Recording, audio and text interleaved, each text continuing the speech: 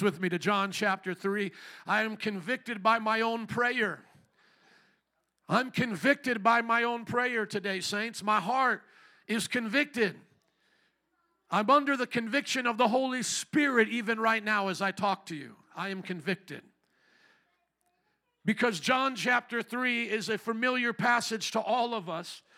And yet, even as I prayed, the reality of it grew in my heart. The depth of it went to a place that I had not yet pondered in quite some time. Am I born of the Spirit? Am I born of the Spirit? Just think about that. We preach it so often. We say it like we know it. We go out and share it on the streets, and I praise God for it. But we have to be honest with ourselves, examine ourselves. Am I born of the Spirit? Does the Spirit of God reside in me? There's nothing wrong with giving a resounding yes and amen to it. You don't have to be quiet in this Pentecostal church this morning. I'm just telling you, I'm under conviction. Is Joe Wyrostick born of the Spirit? As a part of my duties as your pastor, I spend my time engaging in different religions and cults and belief systems. I'm constantly being challenged by their heretical and demonic understandings of things so that I can better train you to reach them when we do evangelism training and discipleship training and so forth. And I could tell you for one thing is for sure, deception is deceiving to those who are deceived. When you listen to a Muslim recite his prayers in Arabic, though he doesn't know a stitch of it, couldn't order hummus in Arabic, but he's learned it in Arabic. When you hear him pray it and you see tears coming down his eyes, he believes in that.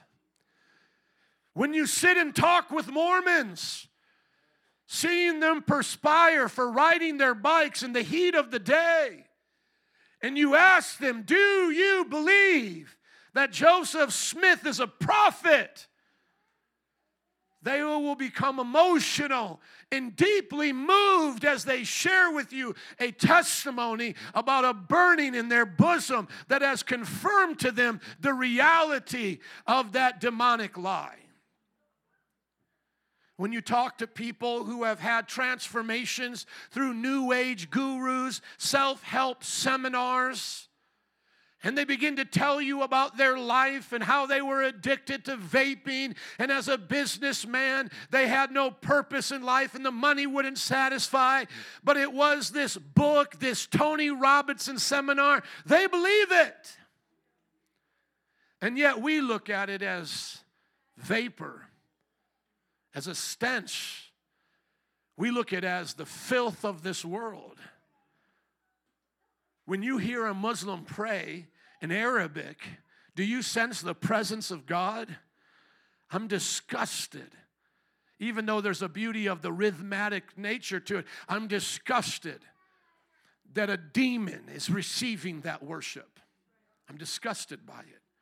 When I meet those nice young men and women who have rode their bikes and have preached their false gospel, and they get emotional over their stories of the burning of their bosom and of the reality that they have of Joseph Smith, I am grieved because I know that Joseph Smith was a wretched, wicked, filthy false prophet.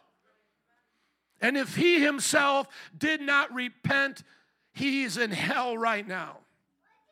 And I am repulsed by every perversion that comes across the bookshelves, the Kindles, the seminars that presents man as a godlike figure, that all he or she needs to do is tap within to their godlikeness and their lives will change. I am disgusted by those things because my eyes have been opened, right? Or is it possible that I myself am deceived and I can't see their truth? You see, I believe that the Spirit of God is in me, and I believe that changes things. So if they were to interview us, say someone being neutral, and they were to say, well, sir, you believe in Jesus, and he's the Son of God, and this one here believes in Muhammad, And then this one here believes in Joseph Smith. Let's say they're being neutral, which we know no person is neutral. But let's say they were neutral and said, why should I believe you over them?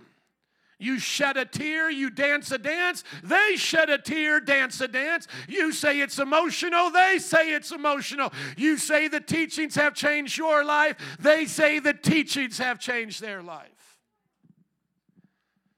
Now, of course, we believe that their emotions and their experiences could be tested to be found false as well.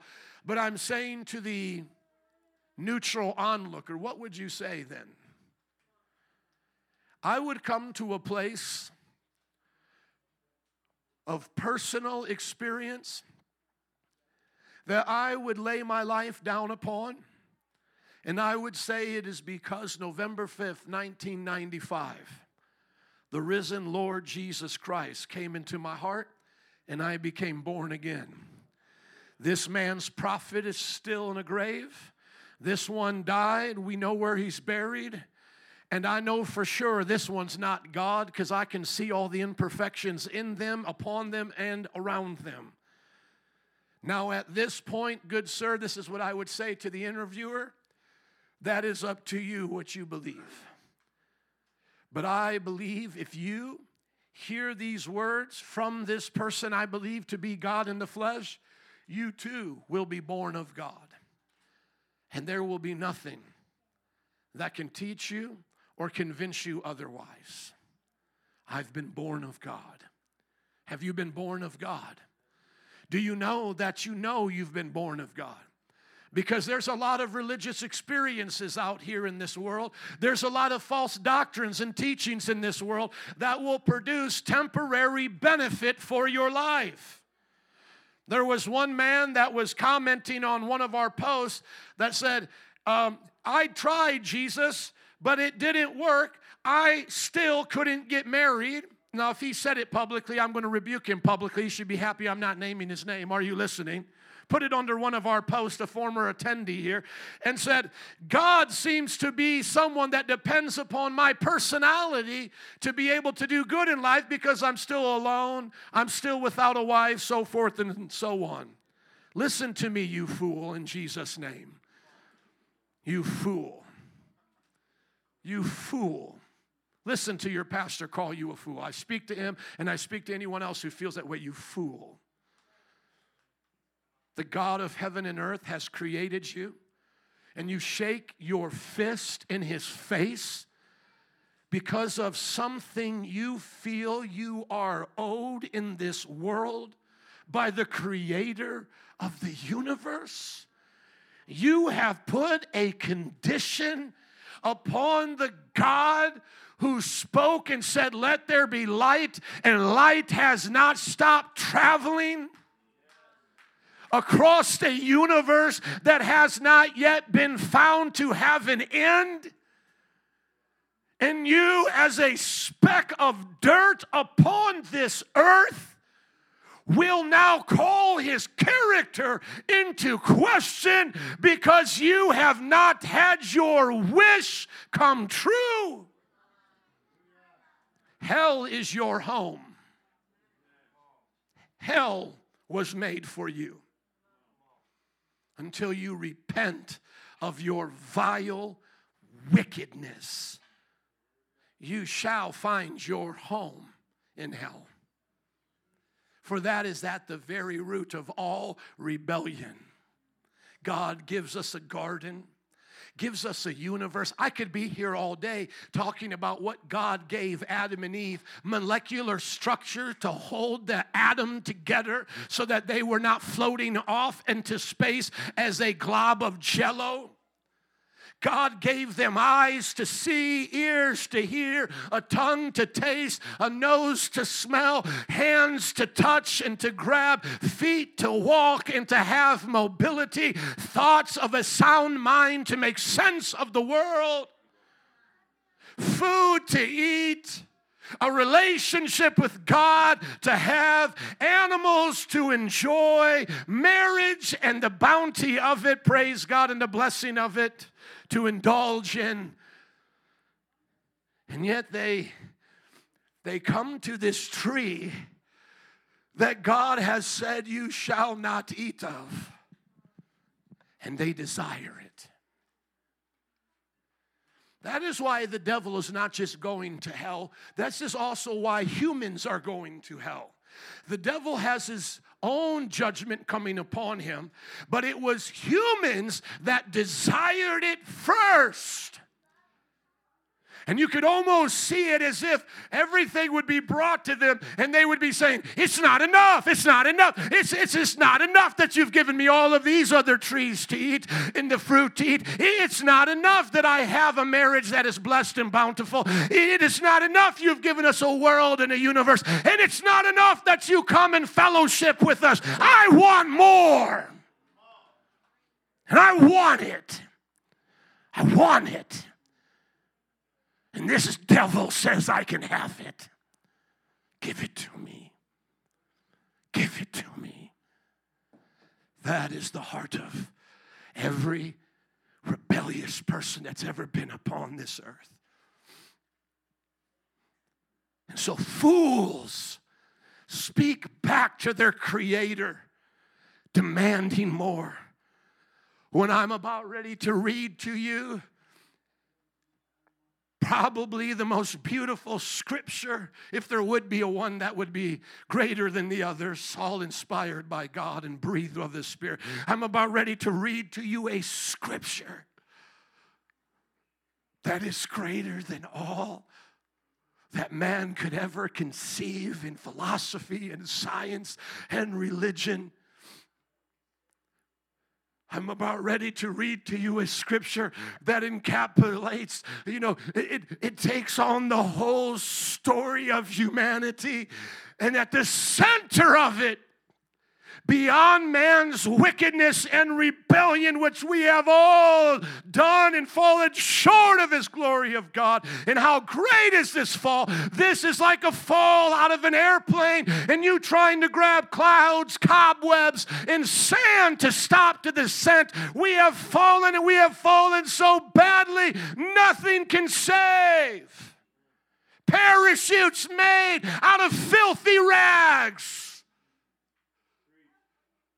And yet, Christ came to where we fell, took the wrath that we deserved. And if that were not enough, which it would be, just to know that you are saved from the wrath of God, he goes one step further and offers to every single one of us a regeneration, a new birth, a spiritual life. Oh, to be born again, to know a new life, birthed by the Spirit of God. A flame birthing another fire. You have been born of the Spirit like a fire can birth another fire. You have come from the divine. Not to be confused with being in your ontological nature the divine, but you have come from, birth out of, produced from, interwoven with the Holy Spirit. Now, do you understand when missionaries go to foreign lands and they preach what I'm about ready to preach to you here from John chapter 3? That people give up their idols. People give up their false prophets, even to the pains of death and of persecution from their governments. That they'll do whatever it takes to have that pearl of great price, because there is nothing like the story that you're about ready to hear right now. And oh, to God, that Joe Wyrostic would never take it for granted. That from the youngest to the oldest, we would understand the great privilege that we have. For who is man that you are mindful of them. Why do you care about us so? You could have left us in our own wickedness and in our own demise. But, oh Father, you sent the Son out of love so that we would not perish, but by believing upon Him, trusting Him, we would have everlasting Zoe. Everlasting life, life abundant, life without end, life full of glory, life full of joy and peace and all the wonderful things of God, in which all of us here who have ever tasted of marriage would say to that man, you fool, I've been married, and I can tell you marriage is not the most important gift. It's being born of God. And we would say to anyone here complaining, oh, I don't have money, and if God was real, I would have money. We would say, you fool, I have had money, and there's nothing that compares with money compared to the loving nature of God on the inside of me, being born of His presence. We would all say, with money in our pockets, wives and children and jobs and education, we would all say to this world, you fools! You are trading the eternal for the temporary. You are trading a Chicago dirty, filthy pothole for the beauties of the lake and the ocean. You are trading this damnable life fit for destruction. You are trading it for the glories of heaven, pleasures at His right hand, and joys forevermore. Are you ready for John chapter 3, verse 1? Today, may it come alive in all of our hearts. Praise God. Now there was a Pharisee, a man named Nicodemus, who was a member of the Jewish ruling council. We're going through on first services, verse by verse, chapter by chapter, through the book of John. We're introduced now to a Pharisee named Nicodemus, who is a part of the ruling council. All three of those things are meaningful. He's a Pharisee. That means he has a certain set of beliefs. His name is Nicodemus, which means when someone is named in the Scripture, they are important. They have a reputation. This book is not one of myth. This is an actual person that when the Gospel of John was going around, people would be able to research who is that person. So this is not a mythological story. This is a real person that had status at that time, and the status came from him being in the Jewish ruling council. In other words, he was a judge.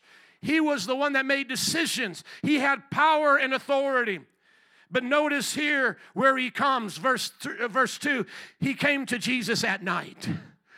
So all of those things, his prominence, his wisdom to be a Pharisee, all the doctrines that he understood, and the rulership that he has, he comes sheepishly by night.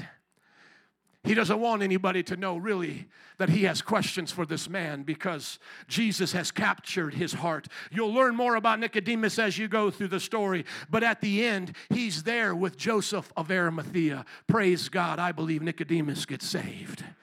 But this is how his story starts. He came to Jesus at night and said, Rabbi, which means teacher, we know that you are a teacher who has come from God, for no one could perform the signs you are doing if God were not with him. Here we see, Nicodemus kind of pulling back the bravado that we have seen through the Jewish ruling leaders. They're playing tough on the outside. They have a problem with Jesus. They're acting like they're confused and they don't understand. But Nicodemus comes and kind of takes away the veil and says, hey, Jesus, we all know that you came from God. No one could be doing all of these things unless they came from God.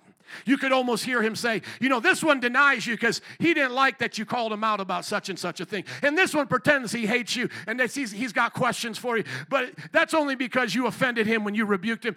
Because we know you have come from God. I like how he speaks on the plural and kind of breaks down their hearts. As we go through the book of John, we'll see that it's actually not Jewish leaders not knowing or believing in God that comes in Jesus that brings up all the problems. It's actually their suppression. And if you've ever been wrong and knew that you were wrong but weren't willing to admit that you were wrong, how many know you could have an attitude with those who were pointing out you're wrong? Come on, marriage, just let me get some amens from husbands and wives here. Any teenagers willing to keep it real in the house? You know that you're wrong. You feel like at some point you're gonna admit that you're wrong, but you're not ready to do it yet. So you're taking it out on those who are bringing up those wrongs. That's what I think is happening with the Jewish people. I think there's an inner conflict. I think they're suppressing the knowledge of God. And yet we hear Nicodemus say, I know you're from God. So do my friends, because you're performing these signs. And this would not be happening unless God was with this person. A person couldn't do this unless they had God on their side. Now look at Jesus going right to the point. He's not here just to take the accolades of Nicodemus. He's not here to cut, religious or political deals with him. He says to him, very truly, I tell you, no one can see the kingdom of God unless they are born again. Now you have to understand, for Jesus to have said this to Nicodemus, this is automatically assuming Nicodemus is not born again. So Nicodemus doesn't have what Jesus is now considering being born again. So that means everything that Nicodemus had done in the Old Testament and the Old Covenant had a purpose. It had a place. Let us not look down upon them. Thank God for Pharisees and that they weren't wicked Greeks worshiping multiple gods, or the Hindus or the Machu Picchus here in South America. Are you listening? Aren't you happy for Pharisees? They preserved the Word of God. They fought in the Maccabean battles between the book of Malachi and Matthew. There were battles that Jewish people fought for freedom. So I thank God they weren't wicked like my ancestors, the Italians or the Greeks or the different people of Europe or South and Central America or Asia. These Pharisees had an understanding of God beyond all of those religions. Yet, Nicodemus did not have what Jesus was talking about. He was not born again. So now we have to ask the theological question, could they have been born again in the Old Testament and Nicodemus just hadn't done what he was supposed to do to have been born again? Or is being born again something that only happens in the New Testament? That's a theological question, isn't it? Makes you now go back over the scriptures and wonder what's going on. Being born again, as we are going to understand, is a spiritual rebirth.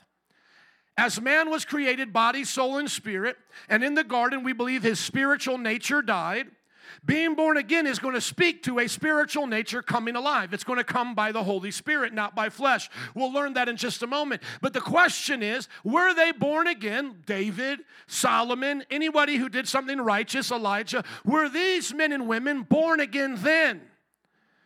And Nicodemus hadn't done what they did, and therefore he needs to be born again according to his covenant, and then a new covenant will come and we'll be born again in those ways. In other words, there's a way to be born again in the old covenant, and there's a way to be born again in the new covenant. Is that what Jesus is saying? Or, as what I believe, is Jesus saying to him, this was impossible. In the old covenant, no one ever had it. And you've done all that you can to be a righteous Jew and to live according to the righteous laws of the Israelites, but this is something new that you never could have had. That's what I believe. Being born again is a new covenant promise. I'll show you why I believe that in just a few moments. But either way, Nicodemus is not born again. Jesus says he has to be if he wants to see the kingdom of God. Seeing the kingdom of God was what every Jewish person wanted to see. They wanted to see the kingdom of God. That's what they ate, slept, and drank every day for. They went to work for that. They went to their religious festivals for that. To them, the kingdom of God was someone coming in the line of David as a king, conquering the enemies of Israel, and then ruling and reigning in Jerusalem over all the nations of the world. That was the kingdom of God to them. That was their understanding. Were they wrong? Not very much. Only one part that we would have to adjust is that all the nations would have a chance to be a part of the ruling class, not just being ruled over. But is that not the kingdom of God? The Messiah ruling and reigning on earth over the nations from Jerusalem? So that part was right. What did they have mistaken about the kingdom of God is that first their king would be a suffering servant born of a manger. to then suffer and die on a cross to bring in those nations as well as the Jewish people, because we know the blood of animal sacrifice truly couldn't forgive. It was just a shadow of Christ to come.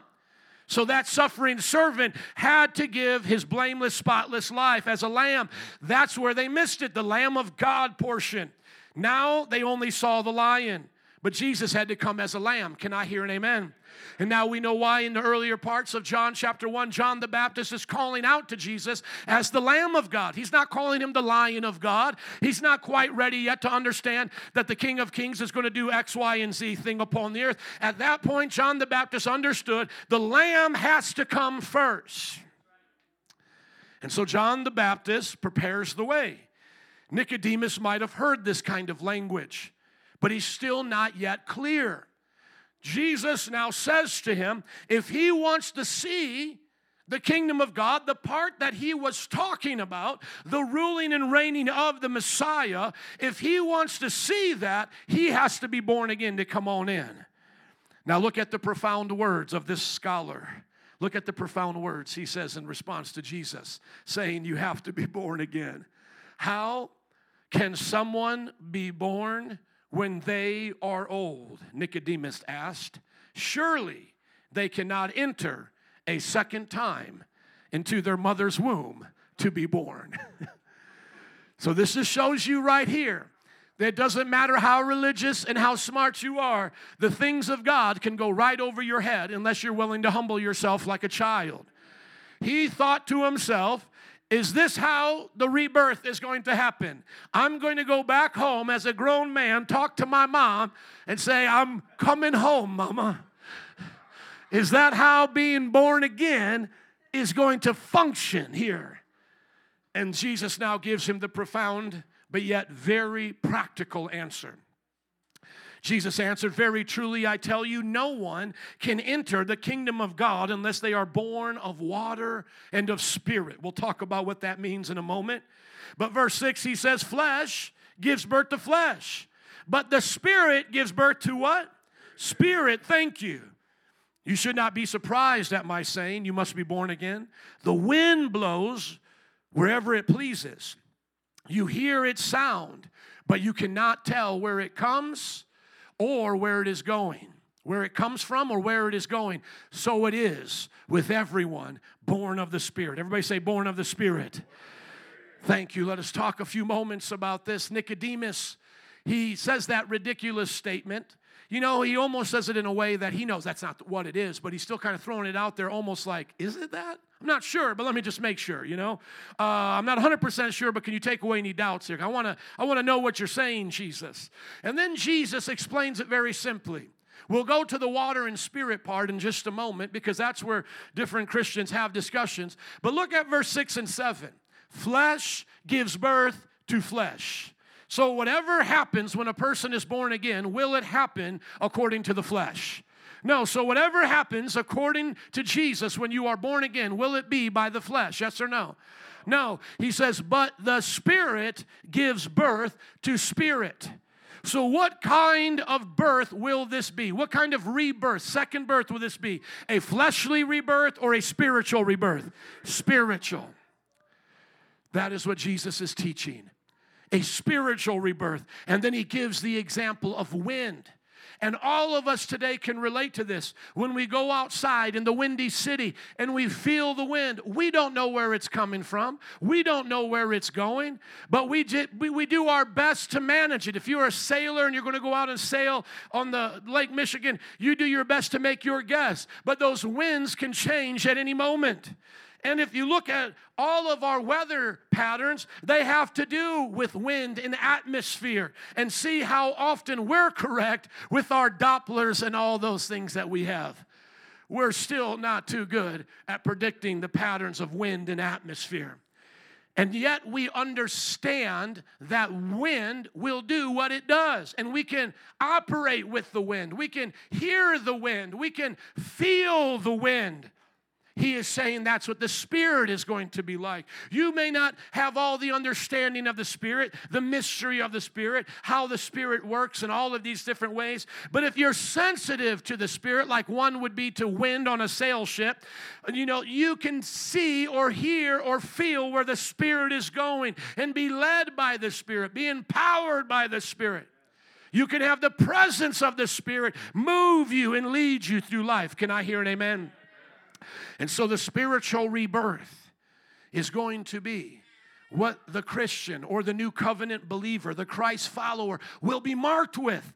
You will not just be marked with having a religion. You will not just be marked with having a ceremony. You will not just be marked by having a set of beliefs, though these things may be a part of Christianity. We have beliefs. We have ceremonies. In one sense, we have religion. True and undefiled religion is taking care of orphans and widows. But the determining factor, that which is most important and should be prioritized, is the rebirth. Have you been born again? This is the question we need to ask everyone. And even those of us who have been born again, we need to ask each other to see if we are living as Christ has called us to live. Now let's go to the toughest part of our passage today. I'll spend just a few moments here, where he says that, if you want to be born again and enter the kingdom of heaven or the kingdom of God, you got to be born of water and of Spirit. Everybody understands what Spirit is, but the water has caused great discussion and debate over the years. Some people say it's the water of baptism, that unless you're baptized, you don't receive the Spirit. But is that commanded or taught anywhere here in the book of John? Are we told that the Spirit is given anywhere here in the book of John? Of course not. I'll answer it for you. I've read the book of John. How many have read it before? And even Jesus, when he's baptized in the water, is that when he gets the Spirit is in the water?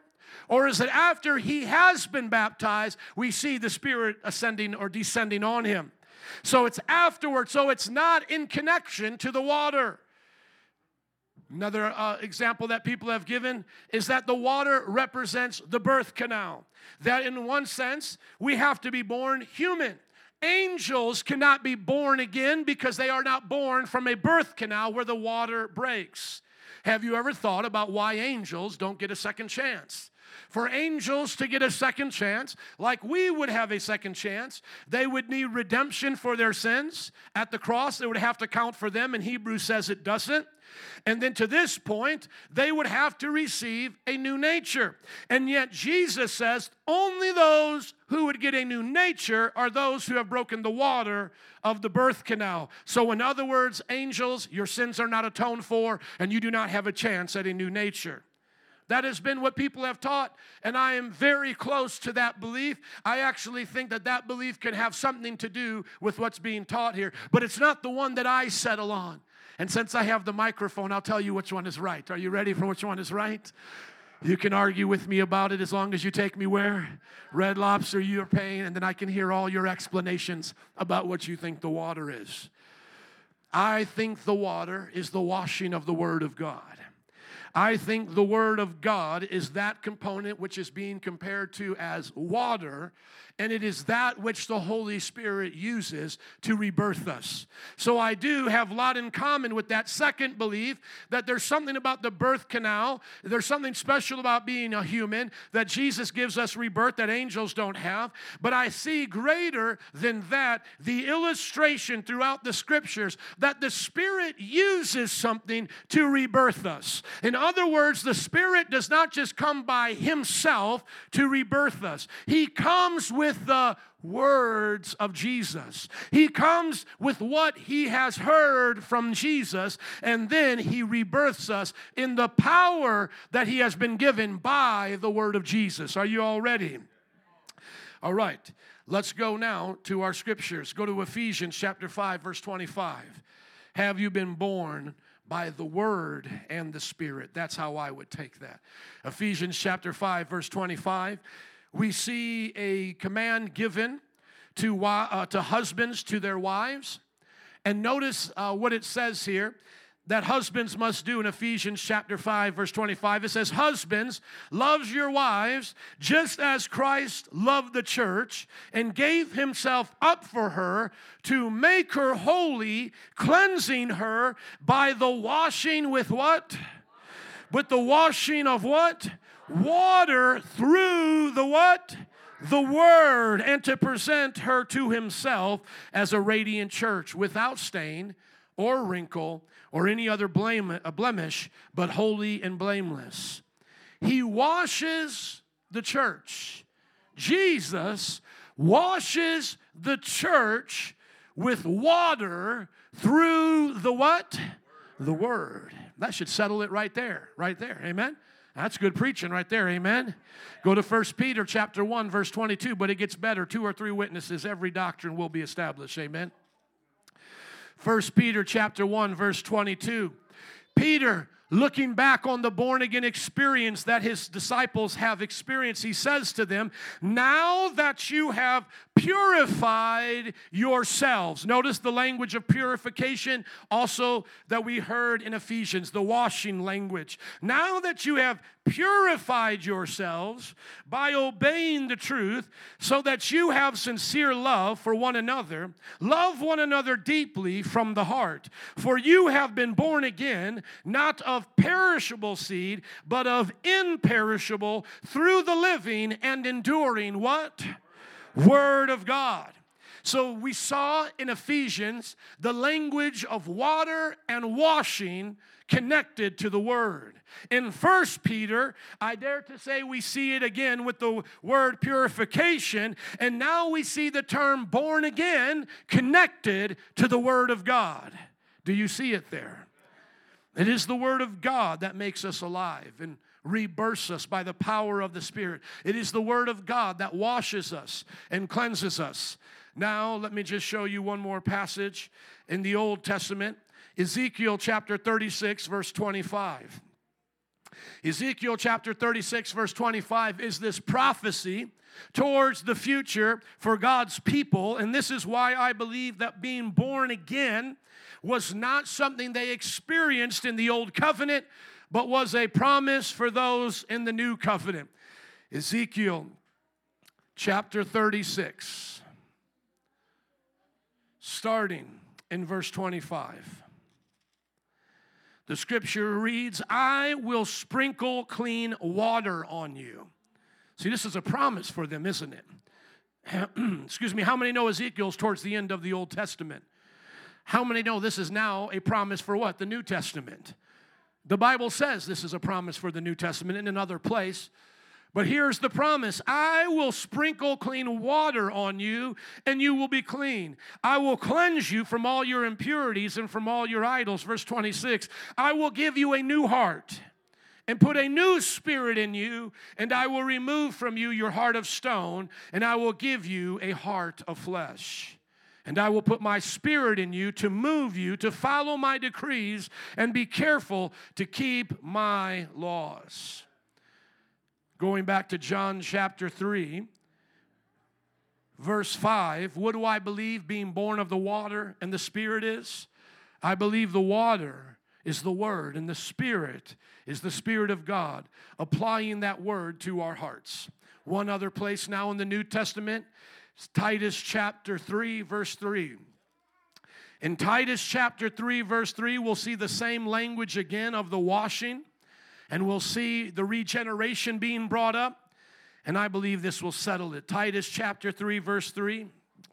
Titus chapter 3, verses 3 through 7 for the context.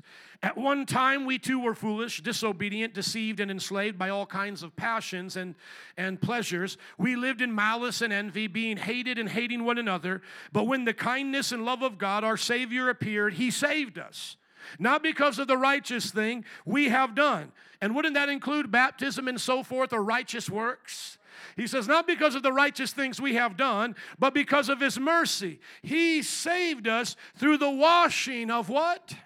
Of rebirth and renewal of the Holy Spirit, whom He poured out on us generously through Jesus Christ, our Savior.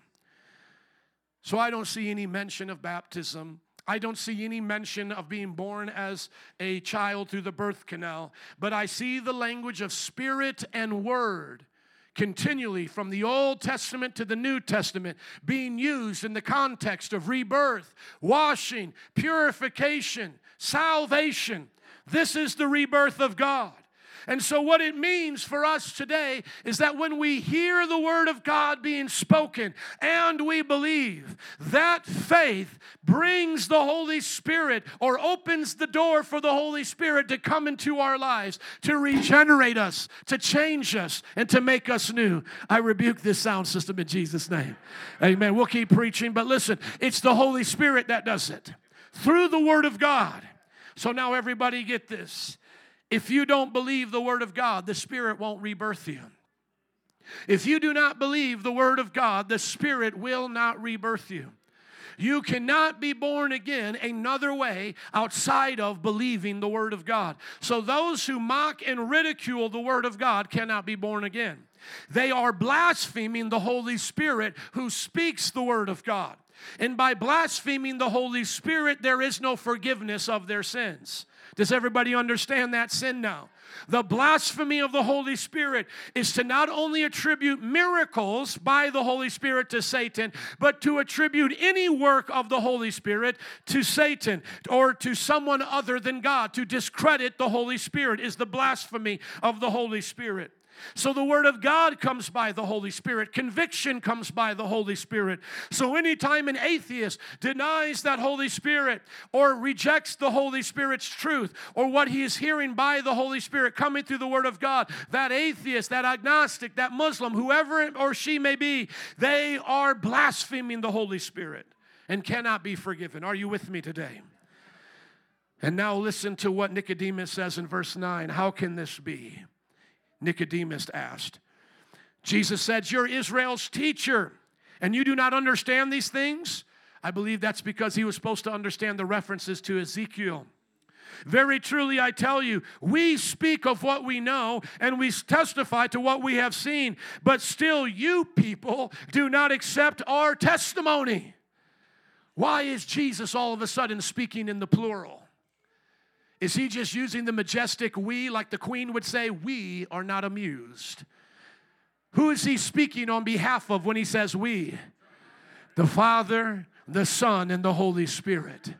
John chapter 8, we don't have time to get there. Verse 18 says, "I am a witness, and my Father is a witness." The Father and Son witness, and the Holy Spirit witnesses. And so he says, we are talking to you. So in other words, the Father has spoken and you're not listening. The Holy Spirit has spoken, you're not listening. I am speaking and you are not listening. Verse 12, "I have spoken to you of earthly things and you do not believe. How then will you believe it if I speak of heavenly things?" And how many know John the Revelator got some heavenly things to speak of? Amen. That was a revelation of Jesus Christ given to John. Amen. Look at verse 13, and this is why I believe the Old Testament saints were not yet born again, because they were not yet in heaven.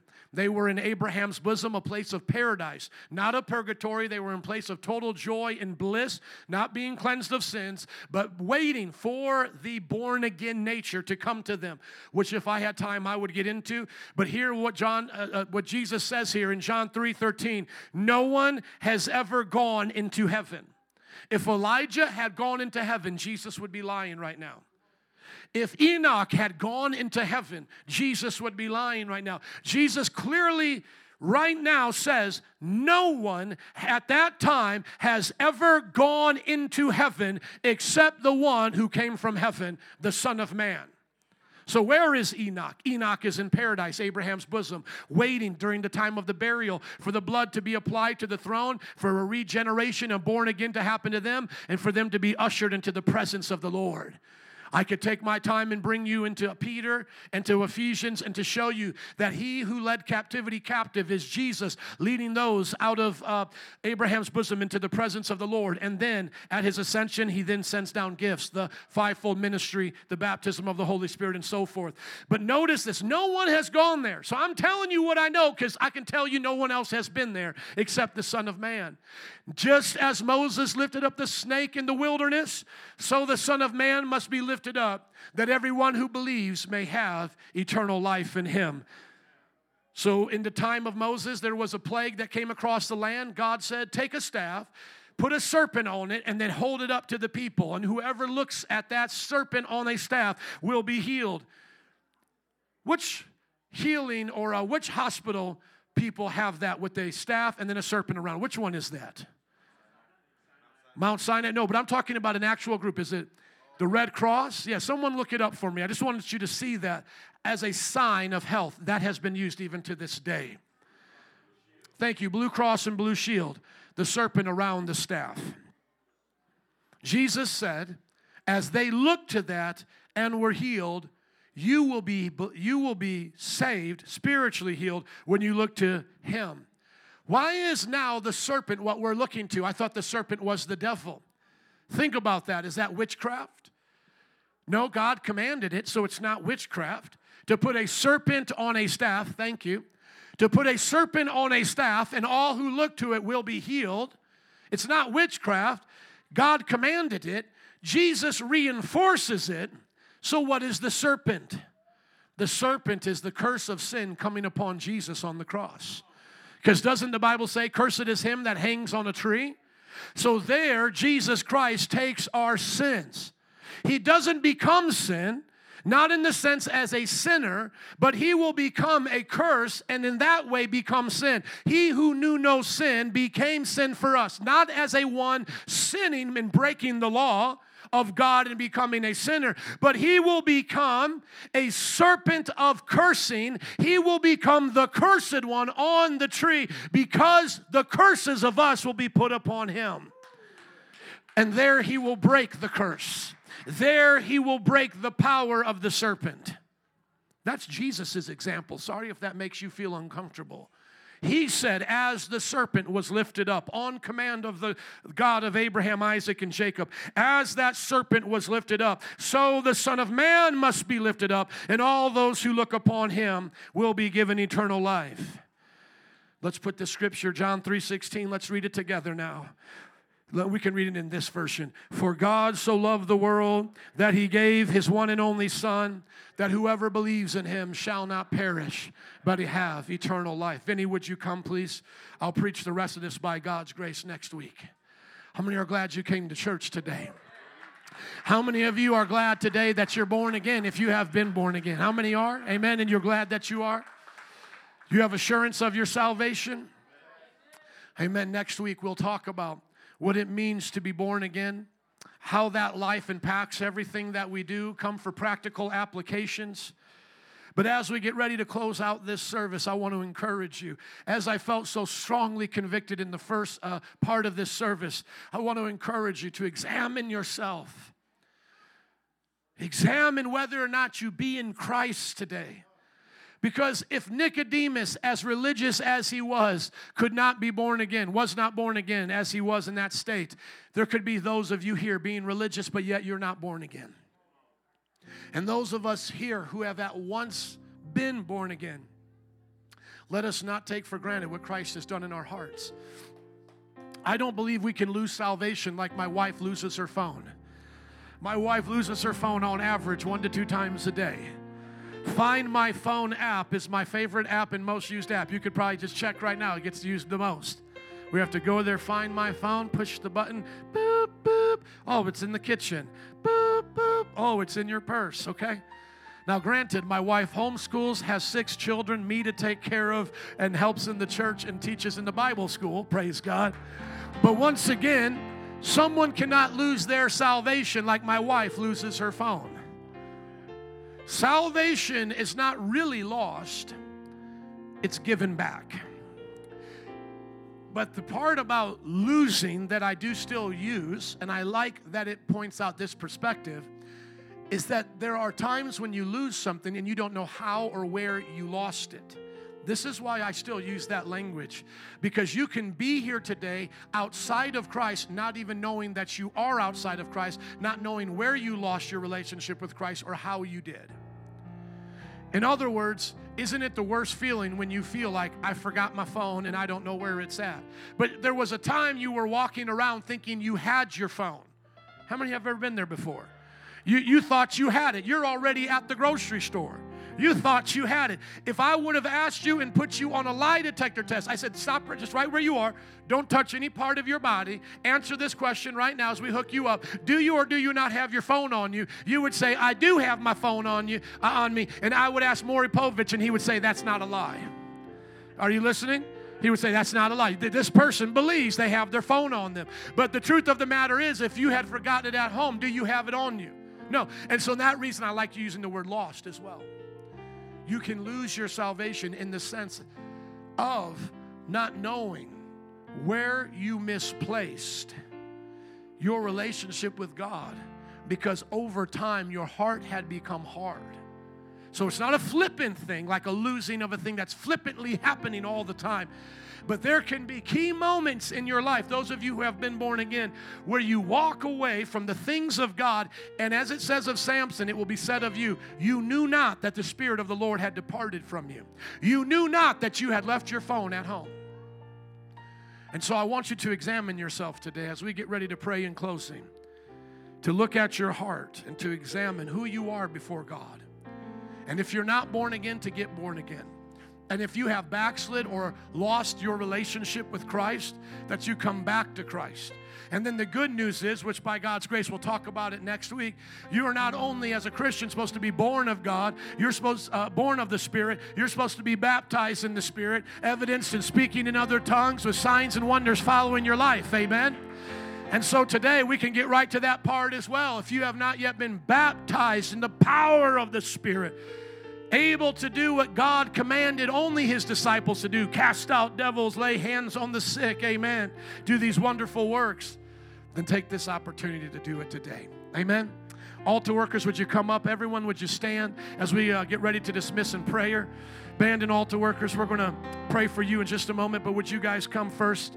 And I just want us to pray once again as we did at the beginning of this service. Father, in the name of Jesus, convict us of any sin that we might have in our heart that doesn't belong. If there are those here today that are not saved, I pray, Lord, they're convicted and will be saved, born of the Spirit right now. If you're here today and you have not been born again, ask Jesus to come into your life by the power of the Holy Spirit. Believe His Word. Believe His Word. Confess Jesus as Lord today. Ask for a new life, even as I'm praying right now. You can do that. Those of you who have been Christians for years like myself, would you ask the Lord to convict you of anything that is not of Him, sin, righteousness, judgment, so that you could have an assurance of your salvation. There should be nothing wrong today with examining your salvation. Those who are afraid to look at their bank account, have it out of order. Those who are afraid to get on a scale today, have it out of order. You should not fear the truth today. Examine your heart. Face the facts if you claim to be a Christian. Are you who God said you're supposed to be? And then lastly, if you're a born-again Christian here today and have not yet been filled and baptized with the Holy Spirit, just begin to ask the Lord to give you the power of the Holy Spirit and begin to pray in other tongues as the Spirit gives you the utterance. We'll dismiss in just a moment. Anyone can come for prayer even now and after our dismissal as we begin to worship. But I just want to pray a few more moments as you're praying, searching your heart. And those who are already saved and filled with the Holy Ghost, pray for those right now to receive fresh filling, fresh power, to get it right now. Even for you, Father, I pray right now that everyone will be born again in this place, that your conviction will set in our hearts. For that gentleman that I called a fool by your Spirit, led to rebuke him, may he repent in Jesus' name. May backsliders come back. May those who put up their own criteria to what it takes to serve you, may they repent. May we all yield to you, to whatever you have for us. Change our lives from the inside out right now, Father. It's in Jesus' name we pray. And everybody said, amen. Can you bless the Lord today, saints? Thank you for coming out today. I pray that you'll be safe as you're going home.